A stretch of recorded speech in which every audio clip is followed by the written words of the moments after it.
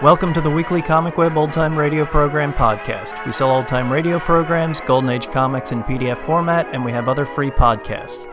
Visit comicweb.com for more information or find us on Facebook and iTunes. This week we have an episode of Studio One called King's Row. It first aired on February 2nd, 1948. Be ready, it's about an hour long. Tonight, Mr. Robert Young stars in King's Row from Studio One at CBS.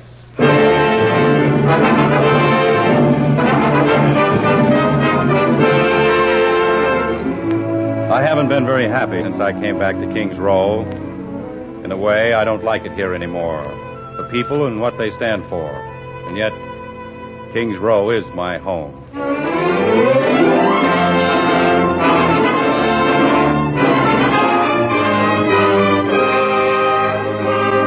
We invite you to Studio One, radio's celebrated playhouse of dramatic entertainment, featuring the world's greatest stories in special versions for listening. And now, to introduce tonight's great story, here is the director of Studio One, Fletcher Markle. Tonight, ladies and gentlemen, a 20th century bestseller of a few years ago about a 20th century small town of many years ago. King's Row, as created and populated by Henry Bellarmine, is not a frontier town, raw and new, but the kind of town that seems as if it's always been there. It looks like every town its size, from Ohio to Kansas, one of its citizens once said, and you can't tell by looking around if you're in Indiana or Iowa. But I'll leave it up to the other citizens of King's Row to tell you more about the town, principally Paris Mitchell, who is being played tonight by our visiting star in Studio One, one of Hollywood's most skillful and rewarding performers, Mr. Robert Young. With Mr. Young, you're hearing Mercedes McCambridge as Randy Monahan, Leon Janney as Drake, Everett Sloane as Dr. Gordon, and tonight we introduce a young actress new to Studio One listeners, as Louise, Miss Kathy McGregor. Pleased to begin.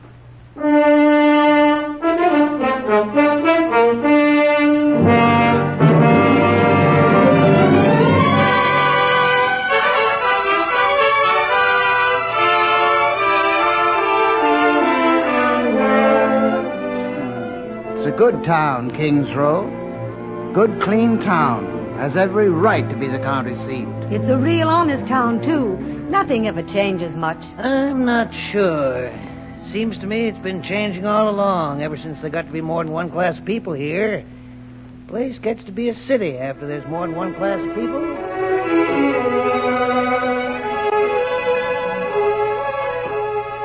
I often walk out of the town and up to the hills around King's Row, especially in the spring. People say to me, Paris Mitchell, you're a hermit. But I like it because as I stand up there alone in the stillness, all of King's Row is spread out before me. Most people who pass through our town, and a lot of the citizens themselves, think it's a pretty good place to live. Most people think that. But then most people are masters at deceiving themselves. I've known the hatreds and sins and cruelties of King's Row. I know how they've affected me and a good many others. People like Drake and Randy, whom I loved. Louise Gordon, whom I pitied, and her father, the leading physician of King's Row, whose shortcomings, both as a doctor and as a man, I came to know. Drake McHugh and I grew up together. His problems were mine and mine his. We were inseparable. That was why it was quite a natural thing, the way it all began. It was on a spring day. I was passing Dr. Gordon's house on Union Street, and I noticed Louise sitting in the garden swing with Drake. I crossed the lawn to join them. Hello, Paris. Isn't this a day? Hello, you two. Here, Paris. Sit over here in the witch chair. Oh, I just as soon sprawl out on the grass, Louise. It's much softer. But Mama doesn't like people to sit on the grass. Oh, that's right, Paris. Mrs. Gordon says it looks slovenly. Oh, sorry. Dear Mama. She's probably spying on us right now out of one of the front windows. Oh, Drake, don't say that. Mama doesn't mean to be like that. It's because she's so much under Papa's thumb. Dr. Gordon's pretty strict with you, isn't he, Louise? Strict? She can't call her life her own. Papa's made me furious ever since I was old enough to realize how unjust he is. Well, he's old-fashioned, that's all. Lots of fathers are afraid their daughters will get into trouble. Papa just doesn't like me. I wonder if he likes anybody. He sure doesn't like me. You know, Paris, he's forbidden Louise to see me anymore. I'm supposed to go lose myself someplace. What's the matter with me anyway? Not good enough for your old man? If I'm not, then I don't want... Want what, Drake? Do you mean you don't want to see me in that case? Well, darn it all, Louise. I'm not going to sneak around and meet you on the sly. I love you, and I don't care who knows it. I told Paris so more than a year ago, didn't I, Paris? Yes, you did. I imagine Louise knows it, too. Well, what's the old sawbones got against me, anyway? Why can't I come right out in the open and go around with you like I want to? I may be an orphan, but my aunt and uncle were just as good as your folks. They raised me as though I'd been their own son. We've gone over all this before, Drake. Yes, and when they died, I got everything. I'm not rich, but at least I can afford to marry. I'd like to know just why Dr. Gordon's so superior. Maybe he is the leading doctor, but if you ask me, I think he's too fond of operating on people. Lots of them died, might not Drake, have. stop that talk. Mama might hear. I don't care. Your father doesn't like me. All right, I don't like him either. If Mama hears, she might tell him. She tells him everything. She always takes his side. Oh, Drake, what are we going to do? You could stand up, your old man. And tell him that I'm in love with you? Yes. I did. Oh. Did you, honest? What'd he say? First he laughed. Then he said I was stupid. And that you had a questionable character. Since your aunt and uncle died, you've just loafed around. You haven't worked. You've gone out with girls from the lower end of town. They were respectable girls. All the nice girls aren't necessarily in your father's circle. Well, I didn't say they were, but on his calls and sometimes at night, Papa has seen you buggy riding with them. Louise, you know Drake isn't like that. Of course I know, but it gives Papa an excuse to say things. No, he doesn't need an excuse. But it begins to look as if you think he's right. Oh, now, have some horse sense, Guy. Louise isn't free to go against Dr. Gordon's wishes. You've got to think this thing through. All right, then. I won't see Louise again, except in church or some public place. Oh, Drake. Louise. Oh, it's Papa. Come into the house. I'd like to speak with you. It's Papa. I didn't expect him home so early. Hey, don't be so scared. You act like he was going to beat you. He'll be very angry. Louise! Yes, Papa, I'm coming. Goodbye, Drake. Remember, I do love you. I do.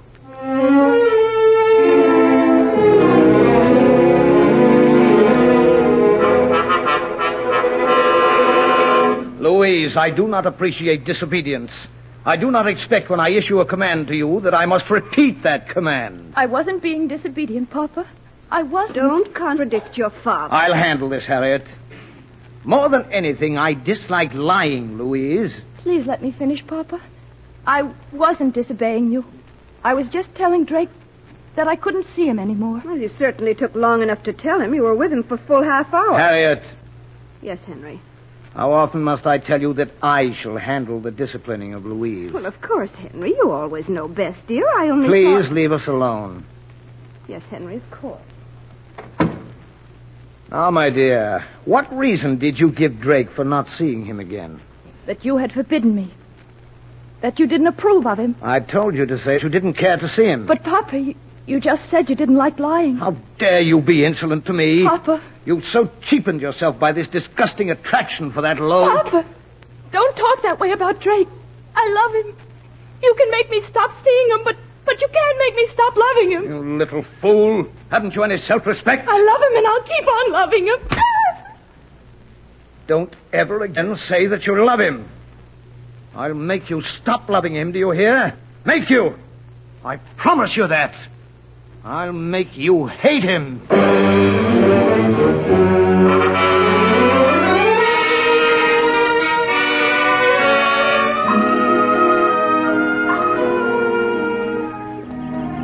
Thanks for taking this walk with me, Paris, and letting me blow all a little steam.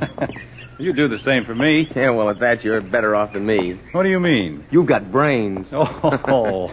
No, it's true. You're going to Vienna and learn to be a doctor. Me, I don't know how to do anything. Oh, don't talk nonsense. Perhaps you could start some sort of a business. No, I was thinking about that. I've got my eye on that tract of land up near the school. With a little capital, a fellow could make subdivisions out of it and clean up. Well, why don't you then? I can't. I just halfway hinted it to old Curly down at the bank. He handles my money. He nearly went up in smoke.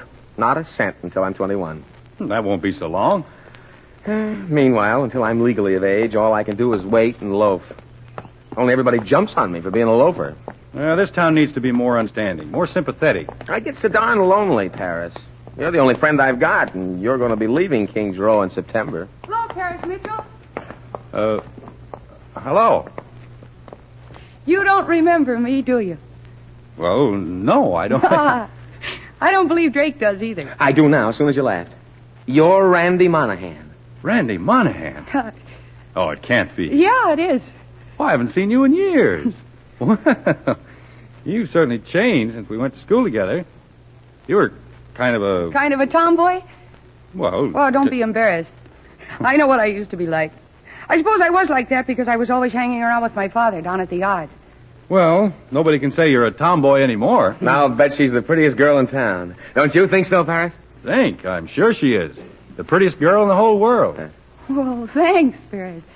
Where have you been all this time, Randy? Well, I was away at a convent boarding school for 2 years, but I've been back to Kings Row every summer. Gee, it's strange how you can live in the same town and never run into each other. You people who live uptown are 1,000 miles away from us. But that doesn't bother me. Not anymore. Well, I should hope not. Say, look, Randy, why don't you come along with me and take a drive out in the country? Well, are you going too, Paris? Oh, he probably has some studying to do. That's usually his excuse. Studying? Yes, Sure, he's going to be a famous doctor. Well, anyhow, a doctor. Oh, that's wonderful, Paris. Where are you going to study, in Chicago? Or maybe St. Louis? Ha! Nothing like that for Paris. He's going to Vienna. Vienna? In Europe? Yeah, they have fine medical schools there. Oh, I'm sure they do. Will you be gone long? Oh, 4 years, maybe 5. Goodness, that's almost forever. Well, it never seemed so long before. Well, never mind. There's still the whole summer ahead of us. Randy, how about that drive, huh? We can drop Paris at home. Well, why leave me out? I don't have to study this afternoon. That's the spirit. I mean, I'll come driving if Randy will. How about it, Randy? I'd love to.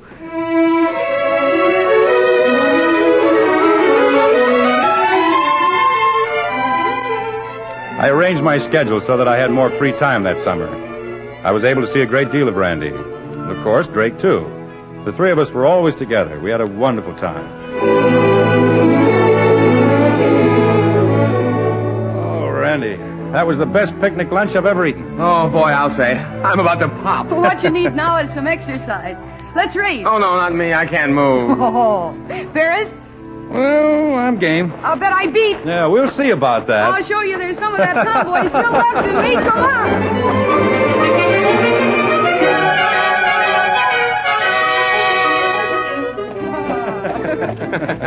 Let me take the reins, Drake. You sure you can manage, old Jasper? Well, I can try. Here you are. Like this? Wonderful, Randy. You look like one of the Valkyries. Like what? One of those Norse warrior maidens. Well, listen to Mr. Encyclopedia, trying to show off how much you know. Oh, cut it out.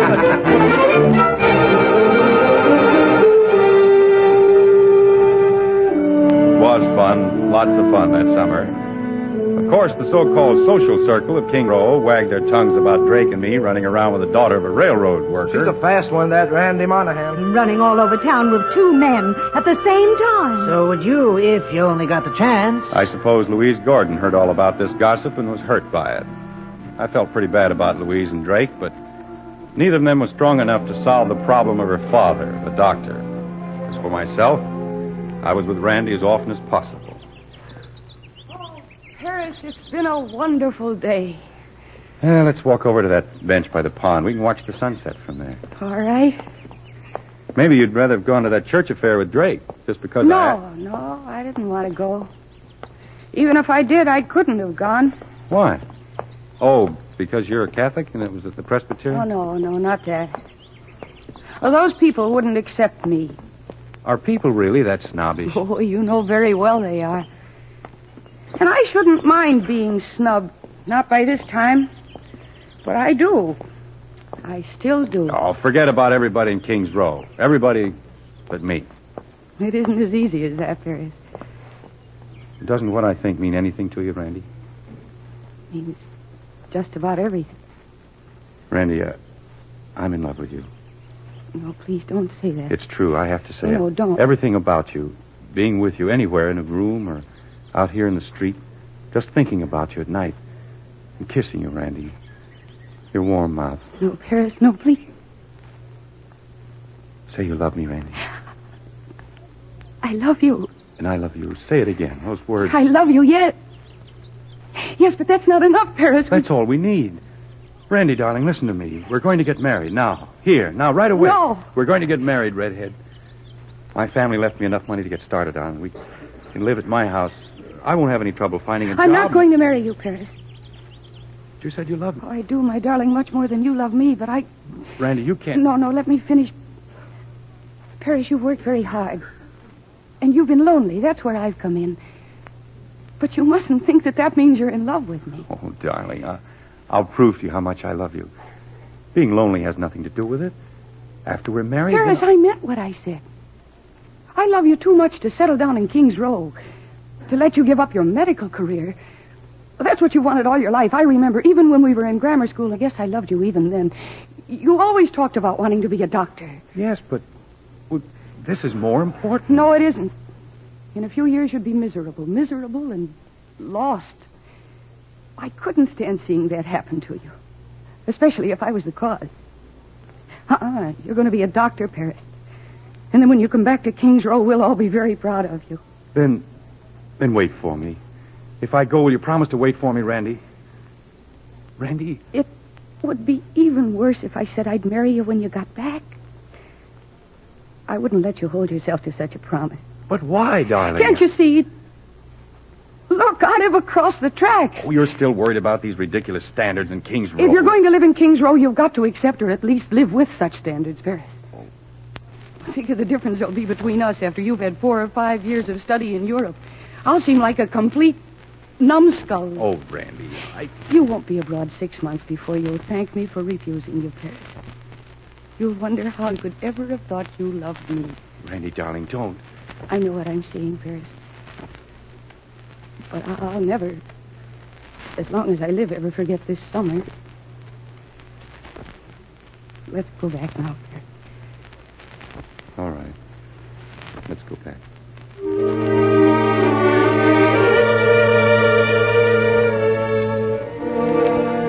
I hadn't told Drake the way I felt about Randy.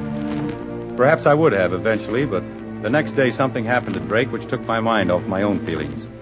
We were having lunch at Drake's house when Mr. Wakefield at the Farmers Exchange Bank phoned and asked Drake to come see him. I went with him. Gee, they sure keep the brass doorknob shiny on this place, don't they? Yes. Banks are very elegant. Hey, you, got any idea what Wakefield wants to see you about, Drake? Oh, he probably wants to tell me they finally got my account straightened out. Oh, there he is, over there, talking to Mrs. Willis. What about your account? Well, he called me yesterday, too. Said my checking account was overdrawn, $80. Yeah, but it must have been a mistake. I remember old Curly said he deposited $1,000 to my account in July. And I certainly haven't spent that much in a little more than a month. Mr. Curley's the one who handles your inheritance, huh? Yeah, he's the trustee under the will. Oh, hello there, Drake. Paris? Oh, hello, Mr. Afternoon, Wakefield. sir. Drake, I have something rather serious to discuss with you. Oh, perhaps I should wait outside. No. Whatever it is, you can hear about it. You might as well. The whole town will know about it before the afternoon's over. Does this have anything to do with my checking account you said was overdrawn, Mr. Wakefield? I'm afraid it does. You see, Mr. Curley did not deposit that $1,000 to your account as he said he did. Oh, why didn't he? Where is he? Let's talk to him. Mr. Curley has been out of town for more than a week. Where'd he go? We thought he was going to Dallas on business. Well, couldn't we wire him down there? No, I've already done that. Mr. Curley didn't go to Dallas. What's more, Mrs. Curley hasn't heard from him since he left. Then where is he? Well, no one knows as yet. I looked into Mr. Curley's box in the vault. It's completely empty. The president of the Farmers Exchange has left town, skipped out, with every cent he could lay his hands on. You mean all my money? It's gone? Not only yours, but Mrs. Pettigrew's, the Hammond twins, old Mrs. Teeman, all of it. Can't you stop him? Catch him somehow? Well, we're trying, but I'll wager he's in Central America by now. We find he had his house put in his wife's name 6 months ago. He must have been planning this a long time. I'm afraid we'll never lay eyes on Jim Curley again.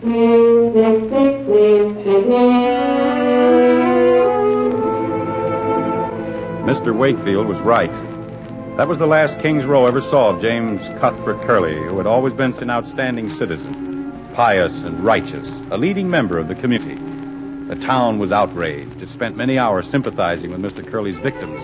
But when Drake went to them in search of a job, then it was quite a different story. The same old answer today, Paris. They don't have a thing. I wouldn't mind so much if they were telling the truth. I know. What they mean is they don't have anything for you. Well, don't let it get you down, Drake. Everybody's not that way. Oh, they make me sick, Randy, all of them. I know what it is. And it's more than that I don't have any money now. They all think like Louise's old man. Dr. Gordon thinks I'm wild. They all do. I could be tolerated while I had money, but now... Listen, Drake, I wish you'd take some of my money. No, Paris. You've got just enough to put you through medical school and get set as a doctor. I'm not touching your money. There must be a job I can get someplace. I think I know where you can get a job, Drake. You do, Randy? Where? I talked with Dad. You could get a job down at the yards, but it might not be the kind of job you'd like. It pays a salary, doesn't it? It means being out in all kinds of weather. So what? Don't forget it's laborers' work. What would your Tony friends say to that? Nothing worse than they're saying now. I don't have any friends. Except you and Paris. Besides, what do I care what anybody says? I'll sell my house and move down to the railroad. Get a room at Mrs. Blake's boarding house. My Tony friends. I'll show those stuffed shirts that I can earn my own living.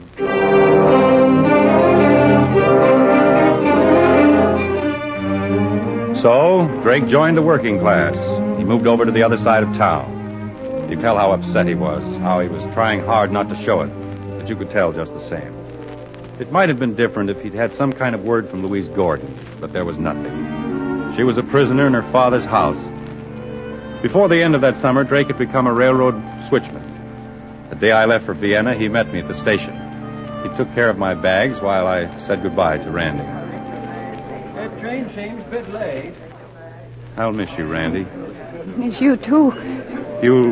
Will you write? Yeah. You don't sound very sure. I won't. Write often, Paris, just now and then, as a friend. You haven't changed your mind, have you? Not a bit, because I know I'm right.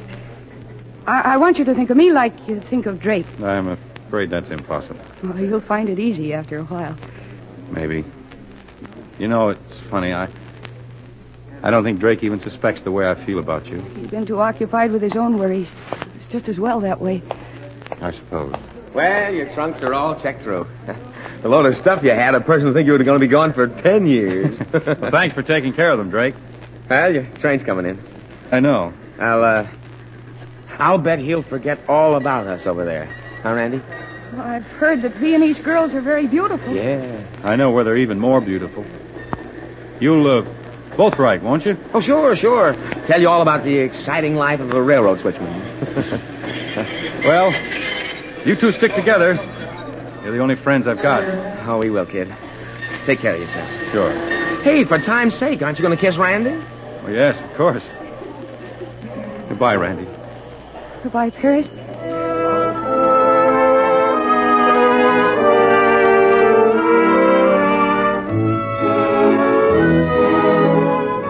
So I went to Vienna. It was a very gay city, so different from the angular cold of King's Row. During the next 3 years, I found real satisfaction and contentment in my work. Randy was right. She'd said over and over again that I would lose myself in my studies. But at the same time, I always looked forward to the day when I would return to King's Row. Their letters, Randy's and Drake's, were my only links with home. It gave me a secure feeling to know that I had two such friends. The thought that they might mean something more than that to each other never entered my mind.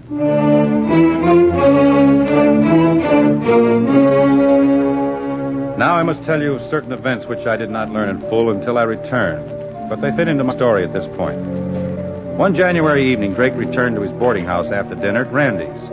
He took the shortcut through the freight yards as usual. They were shifting boxcars. They shouted and waved, but Drake couldn't hear them above the rattle and clash of wheels, so he just waved back and walked on for a moment.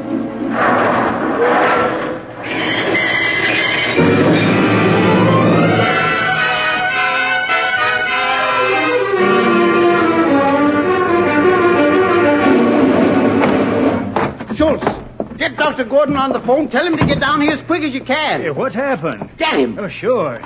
Operator, get me Dr. Gordon. What happened? An accident? Drake McHugh's been run over. What?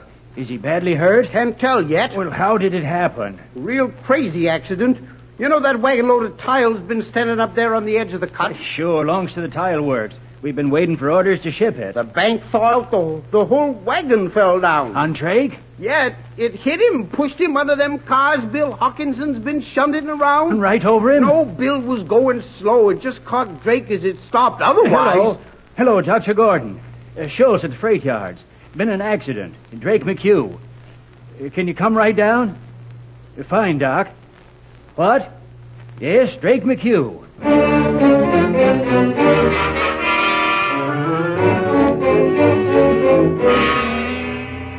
Shall I call the hospital and tell them to get a room ready, Doc? No.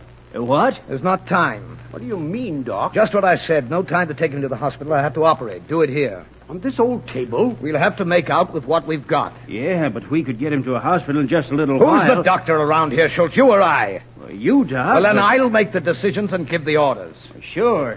What kind of an operation I'll need some help. What are you going to do? You, Davis, get me some blankets and a half-dozen sheets. Anywhere here in the neighborhood, and be quick. Yes, sir. Can you heat water on that stove, Schultz? Well, yes, Doc, right away. And then stand at that door and keep everybody out. I don't want a lot of numbskulls standing around staring. Anything I can do, Doc? Oh, Sam, I'm glad you're here. I'll need somebody steady. I put the water on, Dr. Gordon. All right, now stand at that door. Not inside! Stay outside the door! Yes, sir. Yes. Now, Sam, let me see. What'll have to be done, Doc? Amputation. Leg? Which one? Both of them. Close to the hips. Both of them? Yes. Let's get started.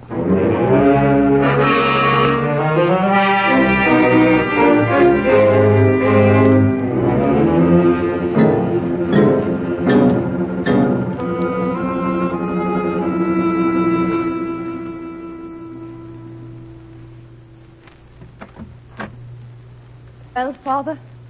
Louise, you're up rather late, aren't you? Yes, I am. What's the matter with you? I heard about Drake McHugh. Oh, I see. Mother told me about the call coming here for you. Did she? I stood it as long as I could. Then I went down to the railroad. The freight house where you performed the operation. You had no business there. You had just left. They'd carried Drake away. Some terrible old man was cleaning up where you had operated. I don't want to hear any more of this.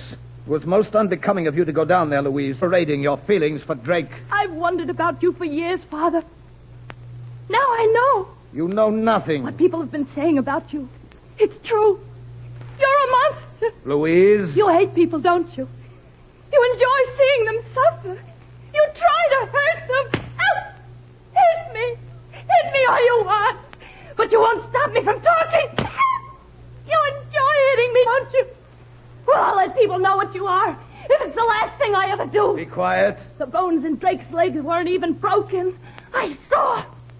I've suspected for some time about you and your operations. How you butcher and deform people. You don't know what you're saying. I've known for a long time. And now I'm going to tell. My arm. Let me go. You will say nothing, do you hear? Not a word. I will. I'll tell everybody. One word, and I shall commit you to the state hospital. You wouldn't dare. I need only phone Dr. Peterson, and you will be in a cell behind bars in 1 hour. Oh, no. I will have you declared insane. I'm not insane. And you know it. I know nothing of the sort. Father. Now go up to your room and stay there until I tell you to come downstairs. Yes, Father.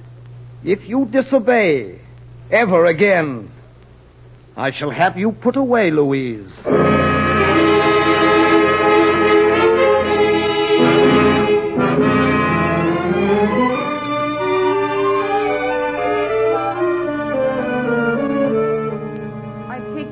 Drake, Mr. Schultz, but I just don't think... I understand, Randy. I just wanted to stop by and inquire. Well, he's had sedatives ever since the accident. Then he don't know yet about his legs? No. But the doctor stopped the injections this morning, so I guess it won't be long now. You're sure a godsend to him, Randy. Taking him into your house like this? I'm going to keep him here. I knew you would. I don't know what he'd do without you now. Drake. Drake. Randy! Yes, Drake, yes, I'm here. Hush, darling, hush. I'm here with you now. Randy. Don't try to talk. Accident. Yes? I was in an accident. Yes, dear, you were, but you're with me now, and you're going to get well now. Randy. There, now, dear, be quiet. No, lie quiet. Don't move. Don't move about. Drake, give me your hand. Please, Drake. Drake, don't. Randy! Drake, no! Randy! Where's the rest of me?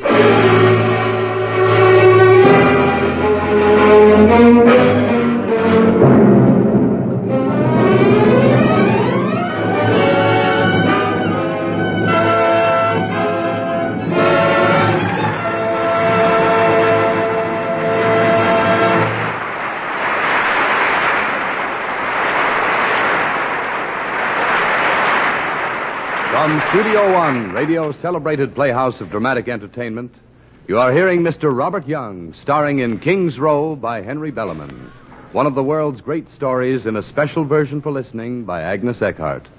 Our story will resume after the customary pause for station identification. This is CBS, the Columbia Broadcasting System.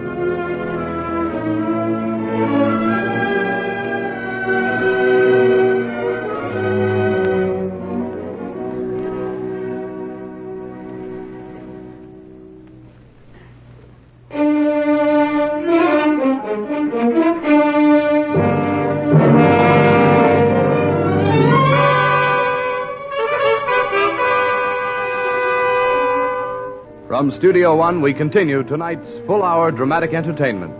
Robert Young stars in Fletcher Markle's production of King's Row by Henry Bellamy.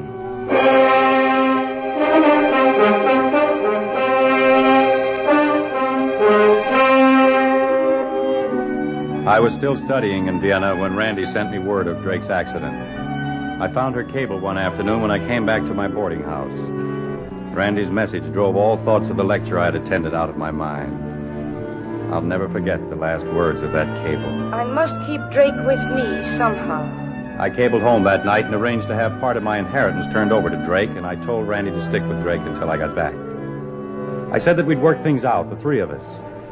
Then, a week later, I got another cable. This one had only 4 words. 4 words that changed all the plans I'd been making for my own future. Drake and I married. I didn't return to King's Row until a year later. Randy met me at the station. She found a carriage while I went to get my luggage. As we drove through town, she told me about Drake. So I'm afraid it's going to take a long time for Drake to develop any real sense of security.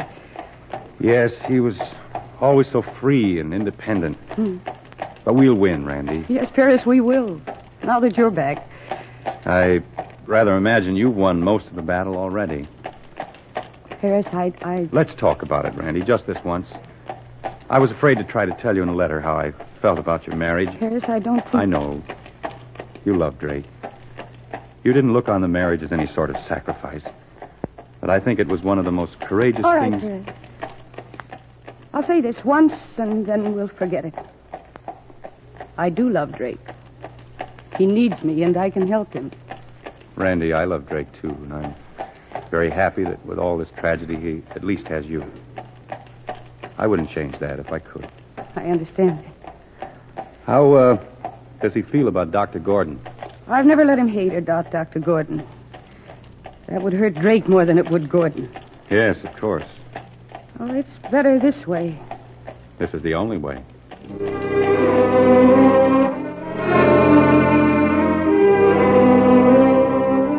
Did you hear? Paris Mitchell's back. He's Dr. Mitchell now. And he's on the staff out of the state hospital. One day, a patient was admitted with a severe abdominal condition requiring an immediate operation. The patient was Dr. Henry Gordon, and he defiantly refused to be operated on. John McNeil, who was attending him, asked me in for consultation. It was at McNeil's request that I visited Dr. Gordon in his room. You're Dr. Mitchell now, I believe. Yes, Dr. Gordon. Yes, been over in Europe, learning all about what goes on inside people's minds, huh? What makes them tick. If anyone can know. You, must find your work very interesting. Yes, but still it becomes routine. As well you know, Dr. Gordon. Routine, yes. Well, now let's get to the point of your visit, young fellow. Or perhaps I should be more respectful. Dr. Mitchell. Oh, nonsense. You knew Drake and me Why when did you we were... come here? Dr. McNeil asked me to see you. Did he? That's interesting. He feels, and so do I, that it's imperative you have an immediate operation. You certainly must understand this, Dr. Gordon. Yes, I think I understand well enough. If you delay much longer... Go ahead. Say it, Dr. Mitchell. If I delay much longer, I will probably die. That is correct. At least that is what Dr. McNeil tells me. Have you doubts of Dr. McNeil's competence? I think you know he's as respected in the community as you yourself. I said you... I heard what you said. And I understand you don't question the diagnosis? Dr. McNeil is a capable man with a knife. Then may I tell him you've agreed to the operation? No, I don't agree. Dr. Gordon, Get out of here. I'll never agree. No one will touch me. Doctor, as a man of You science... won't subject me to your pryings. I know why you came here. Dr. Gordon, I came here because I thought I might persuade you that an operation Well, you failed, Dr. Mitchell. Failed. No one shall ever take a knife to me. No one. Ever.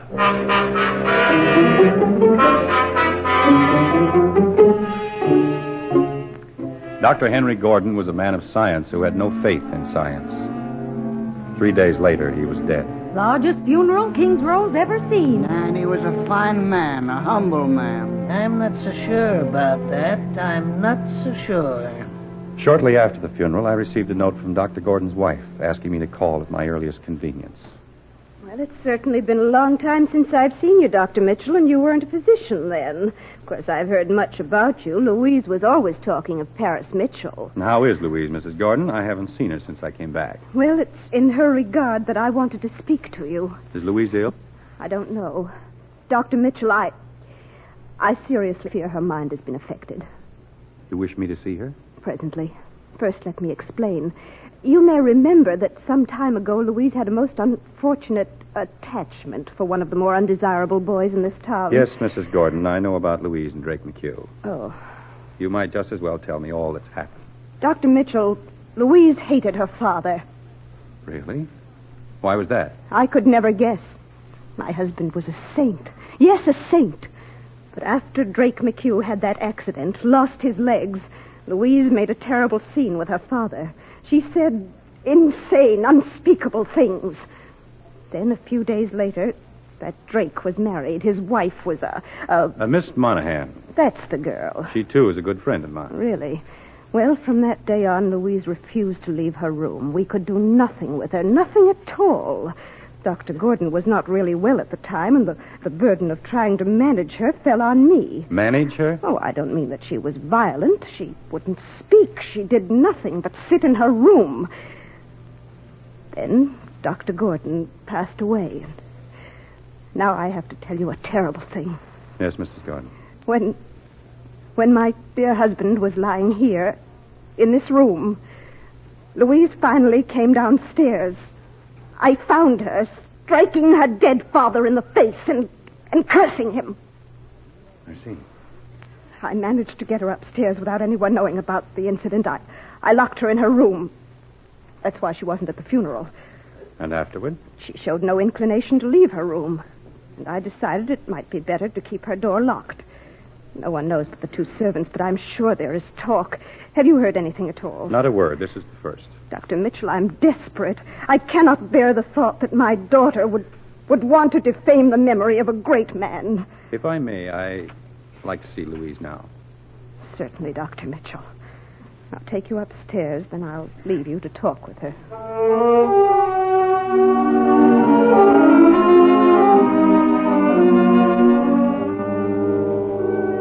Hello, Louise. Louise. Paris? Yes. Paris Mitchell. I'm awfully glad to see you, Louise. It's been such a long time. Yes. A long time.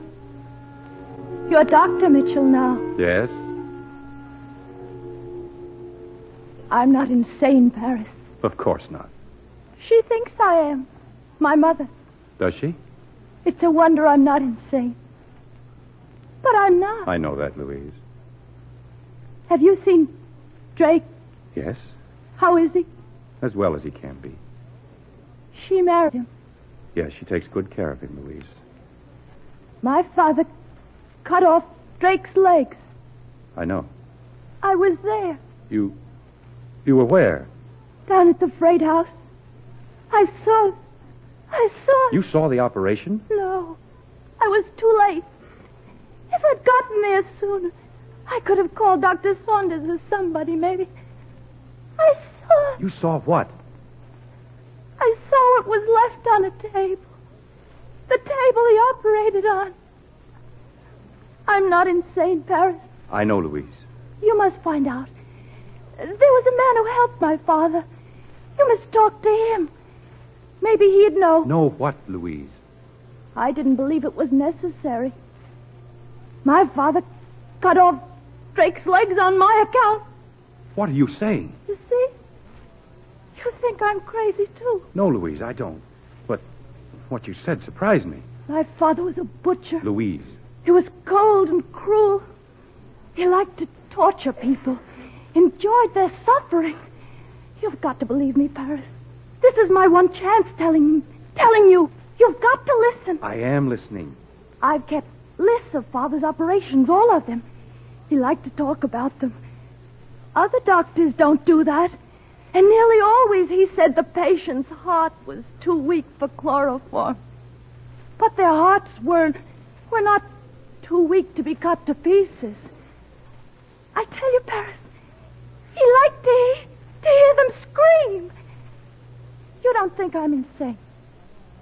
Say you don't. No, Louise. I want you to begin quietly. I want you to gather all the evidence.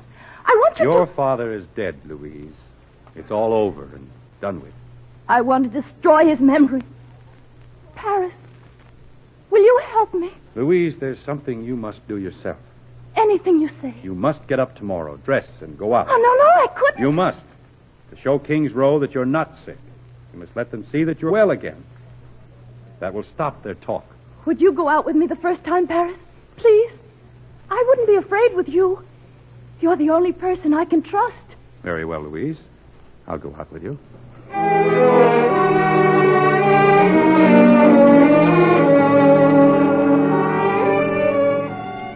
I thought at first that I could help Louise. I saw her several times a week. She started to go out a great deal. Even her mother felt she was getting well again.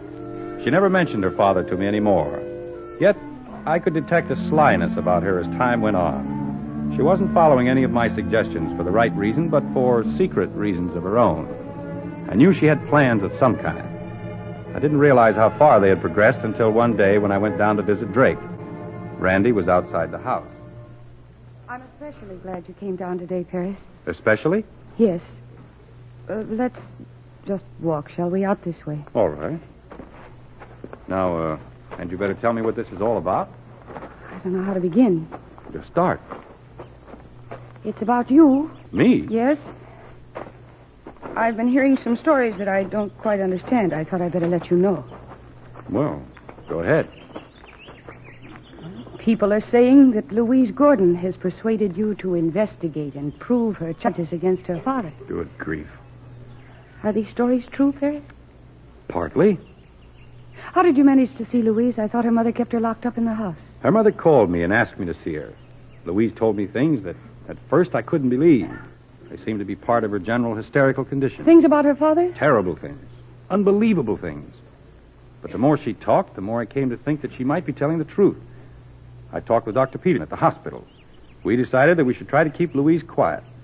Wouldn't be right for people to find out about her father now that he's dead. And you didn't want to find out too much about him yourself, did you? Maybe. Because you're afraid, Paris. You're afraid of what you'd find out about Drake. Do you know any of the details of Drake's injury? He was not run over, if that's what you mean. He wasn't? No, he wasn't. Did you think so? That's what you cabled me. I was very upset at the time, Paris. Now, Drake was caught between two cars, but he was not run over by the wheels. I see. And now I've got to tell you something else. I made some inquiries after I heard all those terrible stories. And Sam Winters, down in the yards, helped Dr. Gordon. And he said... Go on, Randy. You've got to tell me. Sam Winters said it looked to him as if Drake was merely badly bruised. I can't believe that. He said, and these are his exact words, I looked good at them legs, and the bones in neither one of them was cracked up one bit. What Sam Winters says doesn't mean a thing. He's not a doctor. I know he's not a doctor, but I know what he saw. We must have been mistaken. Suppose he wasn't mistaken. Drake's injuries must have been serious. Suppose it wasn't. Look, Randy, this is something that's over and done with. We've got to forget about But it. all these stories, Paris, those other operations, if they're true... We must still forget them. Think what this would do to Drake if he found out. He started a new life.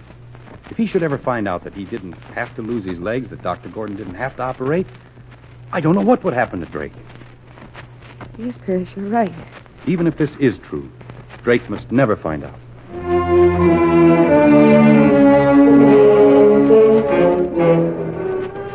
After I talked with Randy, I went at once to see Louise. Now I could understand what was working in her mind. Louise was using me as a shield, as someone to prove that she was completely well. But I do, Paris. I feel wonderfully well. Nothing would make me happier than to feel that's really true. Oh, but it is. Well, you mustn't hurry yourself. You've been under strain for such a long time. Paris, you don't think I'd lie to you about myself. Why, I've never felt better in my life. Good. In fact, I feel well enough to visit Drake. Drake? What are you talking about? You'll take me to see, won't you? Why do you want to see Drake? After all, I couldn't go there by myself, could I? I've never met his wife. Why do you want to see Drake? I want them to be my friend, Paris, both of them. I want that so very much.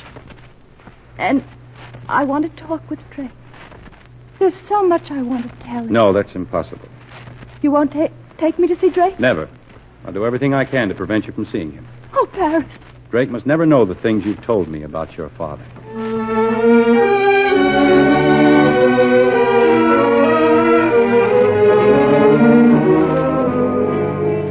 Mrs. Gordon, your daughter needs a change of scene. Well, I suppose that could be arranged. Her health would improve if you could get her away from this house. I've been thinking for some time of a trip down south. Excellent. Take her away from Kings Row. Perhaps that would be best. And do it as quickly as possible.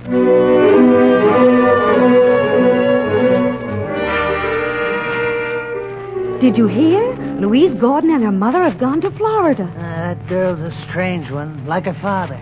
Wish I could afford to spend the winter in Florida. Louise had been gone about 2 months when I received a long letter from her mother. It read in part. My daughter's general condition has not improved. In fact, it's gotten much worse. It has seemed best, in my judgment, to have her confined in a sanitarium.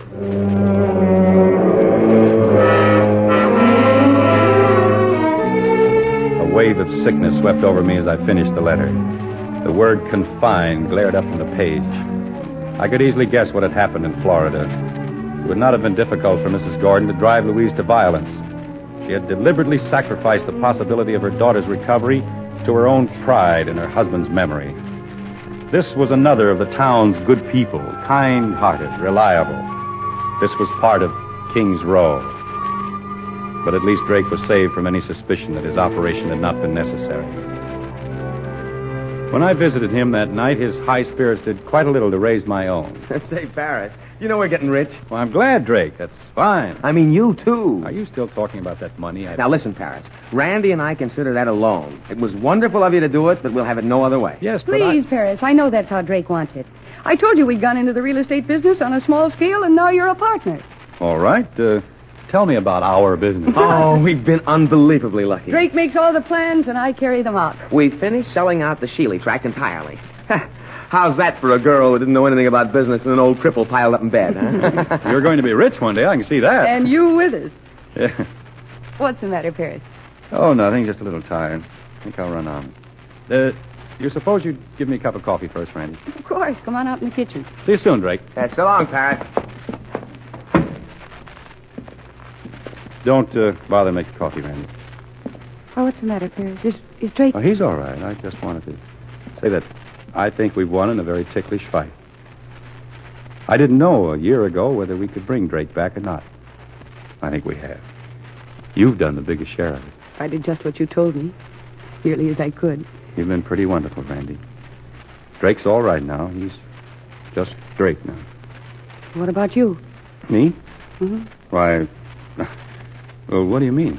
I've known ever since you got back to Kings Row that you're not happy. I didn't like Kings Row very much when I came back. Yes, I could see that. You're probably the only one who did. I felt you were staying on here because of Drake. Drake and... And now I have the feeling that you want to go away. Go away? You don't?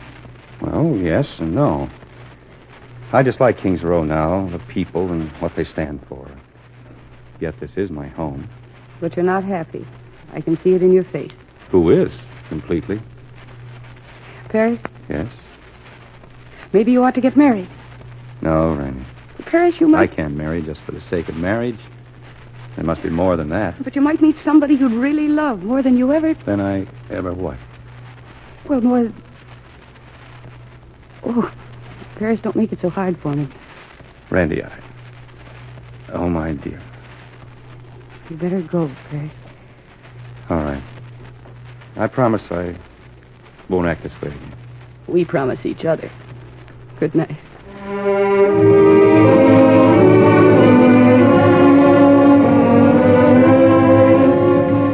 We kept our promise. In fact, we scarcely saw each other alone after that. The year passed with such sameness of routine that for me it seemed almost like one continuous day. But during that year, Kings Row discovered Drake McHugh and with him, his wife. After all, he was the nephew of old Major Livingston. And you've got to remember he's had some hard luck. It wasn't his fault losing his money. They say his wife's mighty clever. I hear she's the one who swings all those business deals. They've made a pack of money. Yes, they've made plenty of money.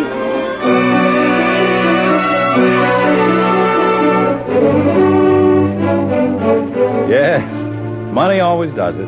Randy Monahan, the girl from across the tracks, was now accepted, welcomed in the best homes of Kings Row. She and Drake and I used to have many laughs over it. After each new business deal, we watched the effect it had on the town. That winter, I spent much time organizing notes for a book I was going to write. I didn't see a great deal of Drake. Then one night, Randy called and asked if I'd come over right away. Paris, thank heavens you got here so quickly. What is it, Randy? You sounded worried on the phone. I am. Drake? Yes. What's wrong? He's in a great deal of pain. It's his hip. It's been bothering him all winter. He's been complaining, but I thought it was just fatigue. Well, has Dr. McNeil seen him? Yes, this morning. What did he say? Enough to frighten me. Randy, what are you talking He about? didn't say anything exactly, but I gathered that something might be wrong with the bone. Well, why didn't McNeil call me? Because he had to go to Springfield this afternoon. He said he'd call you on Thursday. Paris, I want you to promise me. I want you to promise me you'll tell me the truth, whatever it is. Yes, Randy, I'll tell you. Whatever it is.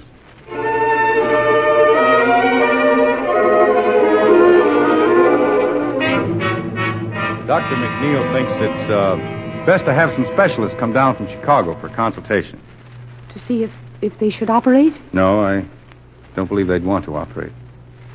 No, Paris, don't try to shield me. It isn't fair. Why wouldn't they operate? It would be useless. The pelvic structure's involved. There are certain indications of further spread. How long?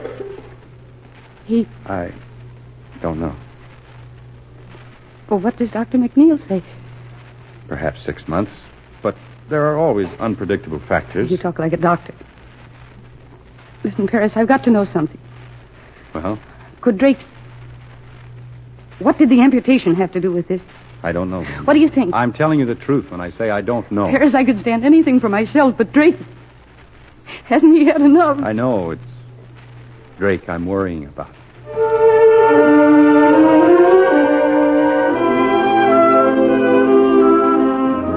The days, weeks, and months that followed seemed to stand still. Injections of morphine kept Drake's mind clouded most of the time. The afternoon of the last day, he seemed clearer. Randy and I sat by his bed. Yes, Drake? What is it you want? Yes. I want to say something. You shouldn't talk. Randy? I'm here, Drake. Paris here? Yes. Like old times, huh? That's right, dear. Remember? Remember what, Drake? The day you left Paris, going to Vienna. I remember, Drake. Remember what you said? You said you two stick together. I know what you meant now. I feel the same now. I'm going away. You two stick together. Yeah. Stick together.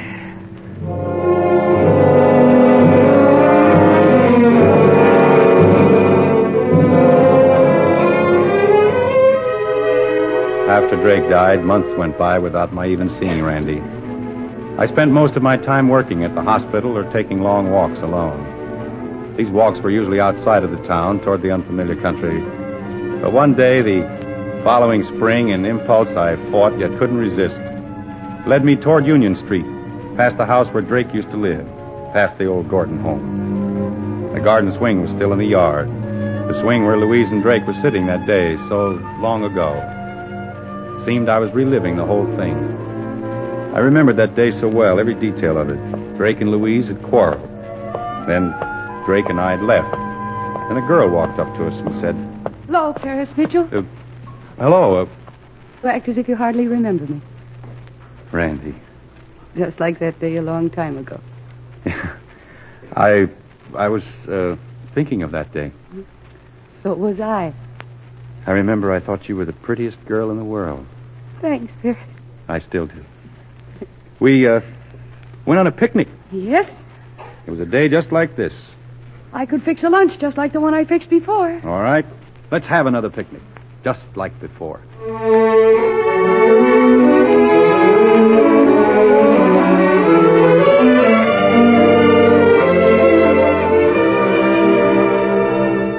I think you'd find my shoulder a little more comfortable than leaning against that tree.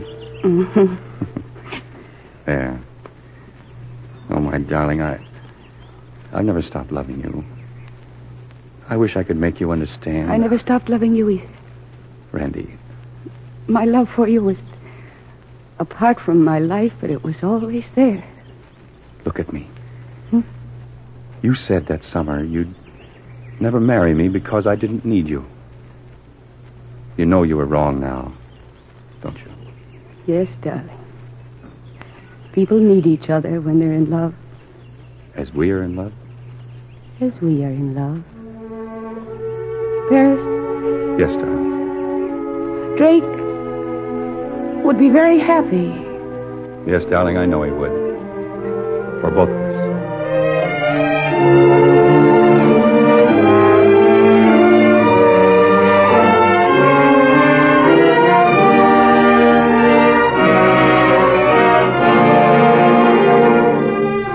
Yes, as I said, I often walk up to the hills in the spring and look down on King's Row. I've known its hatred and cruelties and its sins. And yet my roots are here. For here, too, I have found love. And for me, King's Row is home.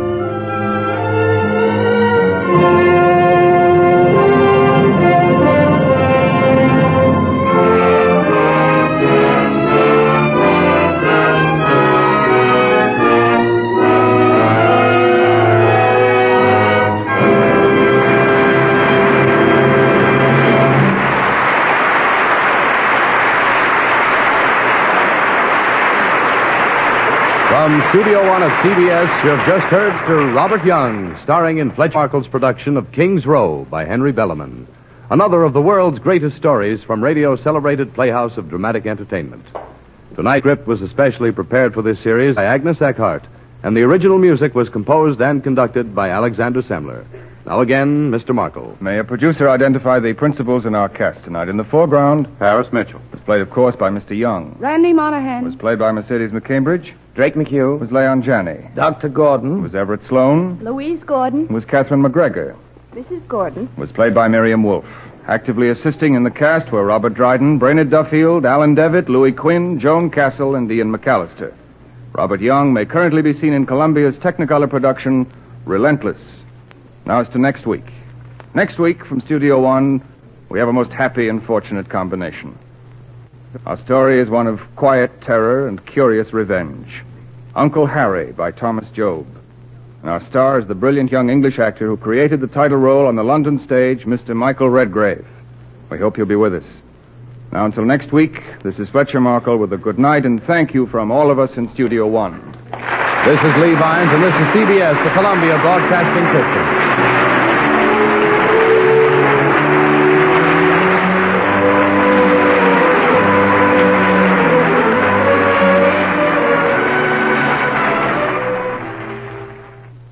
Studio One is a long-running American radio and television anthology series. It was created in 1947 by the 26-year-old Canadian director Fletcher Markle, who came to CBS from the Canadian Broadcasting Corporation. The show presented 60-minute novel and play adaptations. Unlike Lux Radio Theater, Studio One relied heavily on radio professionals rather than huge Hollywood movie stars, and did adaptations of classic literature rather than the latest blockbuster. On April 29, 1947, Studio One was launched with the 60-minute adaptation of Malcolm Lowry's Under the Volcano.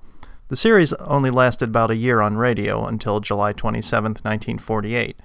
During its run, it showcased such adaptations as Dodsworth, Pride and Prejudice, The Red Badge of Courage, and Ah, Wilderness. While not focused on the stars, top performers included John Garfield, Mercedes McCambridge, Burgess Meredith, and Robert Mitchum. Thanks for listening, and we'll catch you next week.